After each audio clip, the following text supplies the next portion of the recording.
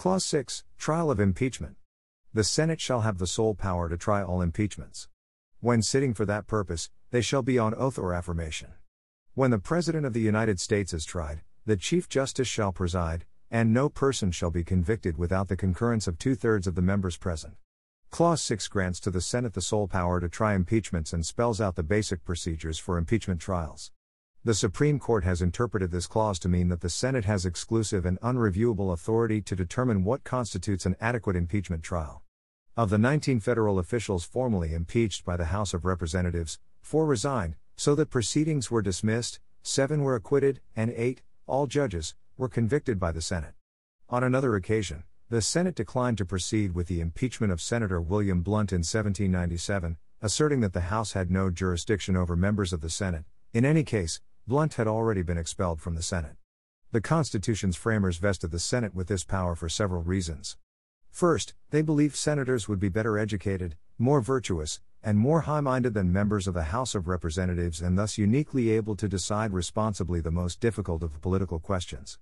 Second, they believed that the Senate, being a numerous body, would be well suited to handle the procedural demands of an impeachment trial, in which it, unlike judges and the judiciary system, would never be tied down by such strict rules, either in the delineation of the offense by the prosecutor, or in the construction of it by judges, as in the common cases serve to limit the discretion of courts in favor of personal security. Alexander Hamilton, The Federalist No. 65. There are 3 constitutionally mandated requirements for impeachment trials. The provision that senators must sit on oath or affirmation was designed to impress upon them the extreme seriousness of the occasion.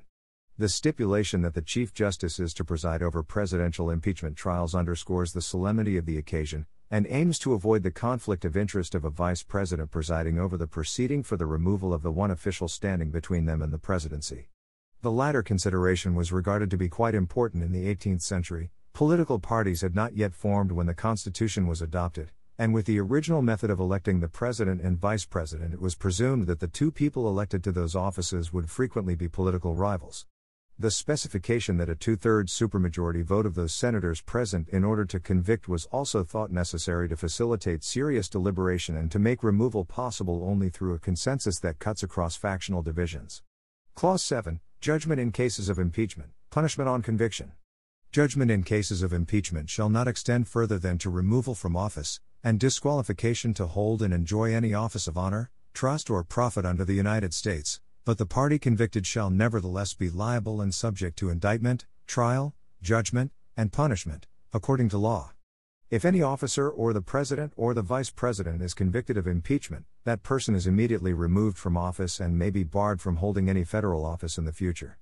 This is purely a political remedy which touches neither his person nor his property, but simply divests him of his political capacity. However, the convicted person remains liable to trial and punishment in the courts for civil and criminal charges. The President cannot reinstate an impeached officer with his Article II appointment power if such officers have been disqualified to hold any future federal office as part of their conviction. Section 4, Congressional Elections and Sessions. Clause 1, Time, Place, and Manner of holding elections. The times, places and manner of holding elections for senators and representatives shall be prescribed in each state by the legislature thereof, but the Congress may at any time by law make or alter such regulations, except as to the places of choosing senators. The purpose of this clause is twofold. First, it makes clear the division of responsibility with respect to the conduct of the election of federal senators and representatives. That responsibility lies primarily with the states and secondarily with Congress. Second, the clause lodges the power to regulate elections in the respective legislative branches of the states and the federal government. As authorized by this clause, Congress has set a uniform date for federal elections, the Tuesday following the first Monday in November. Presently, as there are no on-point federal regulations, the states retain the authority to regulate the dates on which other aspects of the election process are held, registration, primary elections, etc., and where elections will be held. As for regulating the manner of elections, the Supreme Court has interpreted this to mean matters like notices, registration, supervision of voting, protection of voters, prevention of fraud and corrupt practices, counting of votes, duties of inspectors and canvassers, and making and publication of election returns. The Supreme Court has held that states may not exercise their power to determine the manner of holding elections to impose term limits on their congressional delegation. One of the most significant ways that each state regulates the manner of elections is through their power to draw electoral districts. Although in theory Congress could draw the district map for each state, it has not exercised this level of oversight. Congress has, however, required the states to conform to certain practices when drawing districts. States are currently required to use a single-member district scheme, whereby the state is divided into as many election districts for representatives in the House of Representatives as the size of its representation in that body. That is to say, representatives cannot be elected at large from the whole state unless the state has only one representative in the House, nor can districts elect more than one representative. The Supreme Court has interpreted by the legislature thereof to include the state governor's veto, and the initiative process, in those states whose constitutions provide it. Congress first exercised its power to regulate elections nationwide in 1842, when the 27th Congress passed a law requiring the election of representatives by districts. In subsequent years, Congress expanded on the requirements, successively adding contiguity, compactness, and substantial equality of population to the districting requirements. These standards were all later deleted in the Reapportionment Act of 1929. Congress subsequently reinstated the requirement that districts be composed of contiguous territory, be compact, and have equal populations within each state. Congress has allowed those requirements to lapse, but the Supreme Court has reimposed the population requirement on the states under the Equal Protection Clause and is suspicious of districts that do not meet the other traditional districting criteria of compactness and contiguity. In 1865, Congress legislated a remedy for a situation under which deadlocks in state legislatures over the election of senators were creating vacancies in the office. The act required the two houses of each legislature to meet in joint session on a specified day and to meet every day thereafter until a senator was selected. The first comprehensive federal statute dealing with elections was adopted in 1870 as a means of enforcing the 15th Amendment's guarantee against racial discrimination and granting suffrage rights. Under the Enforcement Act of 1870, and subsequent laws, false registration, bribery, voting without legal right, making false returns of votes cast, interference in any manner with officers of election, and the neglect by any such officer of any duty required by state or federal law were made federal offenses. Provision was made for the appointment by federal judges of persons to attend at places of registration and at elections with authority to challenge any person proposing to register or vote unlawfully, to witness the counting of votes, and to identify by their signatures the registration of voters and election tally sheets. Beginning with the Tillman Act of 1907, Congress has imposed a growing number of restrictions on elections and campaign financing. The most significant piece of legislation has been the 1971 Federal Election Campaign Act. It was this legislation that was at issue in the Supreme Court's seminal decision, Buckley v. Valeo, 1976, which, in the face of a First Amendment challenge, set the ground rules for campaign finance legislation, generally disallowing restrictions on expenditures by candidates, but permitting restrictions on contributions by individuals and corporations. In addition to statutory constraints, Congress and the states have altered the electoral process through amending the Constitution, first in the above-mentioned 15th Amendment. The 17th Amendment altered the manner of conducting the elections of senators, establishing that they are to be elected by the people of the states. Also, the 19th Amendment prohibits any U.S. citizen from being denied the right to vote on the basis of sex. The 24th Amendment prohibits both Congress and the states from conditioning the right to vote in federal elections on payment of a poll tax or other types of tax, and the 26th Amendment prohibits the states and the federal government from using age as a reason for denying the right to vote to U.S. citizens who are at least 18 years old. Clause 2, Sessions of Congress. The Congress shall assemble at least once in every year, and such meeting shall be on the first Monday in December, unless they shall by law appoint a different day. Clause 2 fixes an annual date upon which Congress must meet. By doing so, the Constitution empowers Congress to meet, whether or not the President called it into session. Article 2, Section 3 does grant the President limited authority to convene and adjourn both houses, or either of them, and mandates that it will meet at least once in a year to enact legislation on behalf of the people.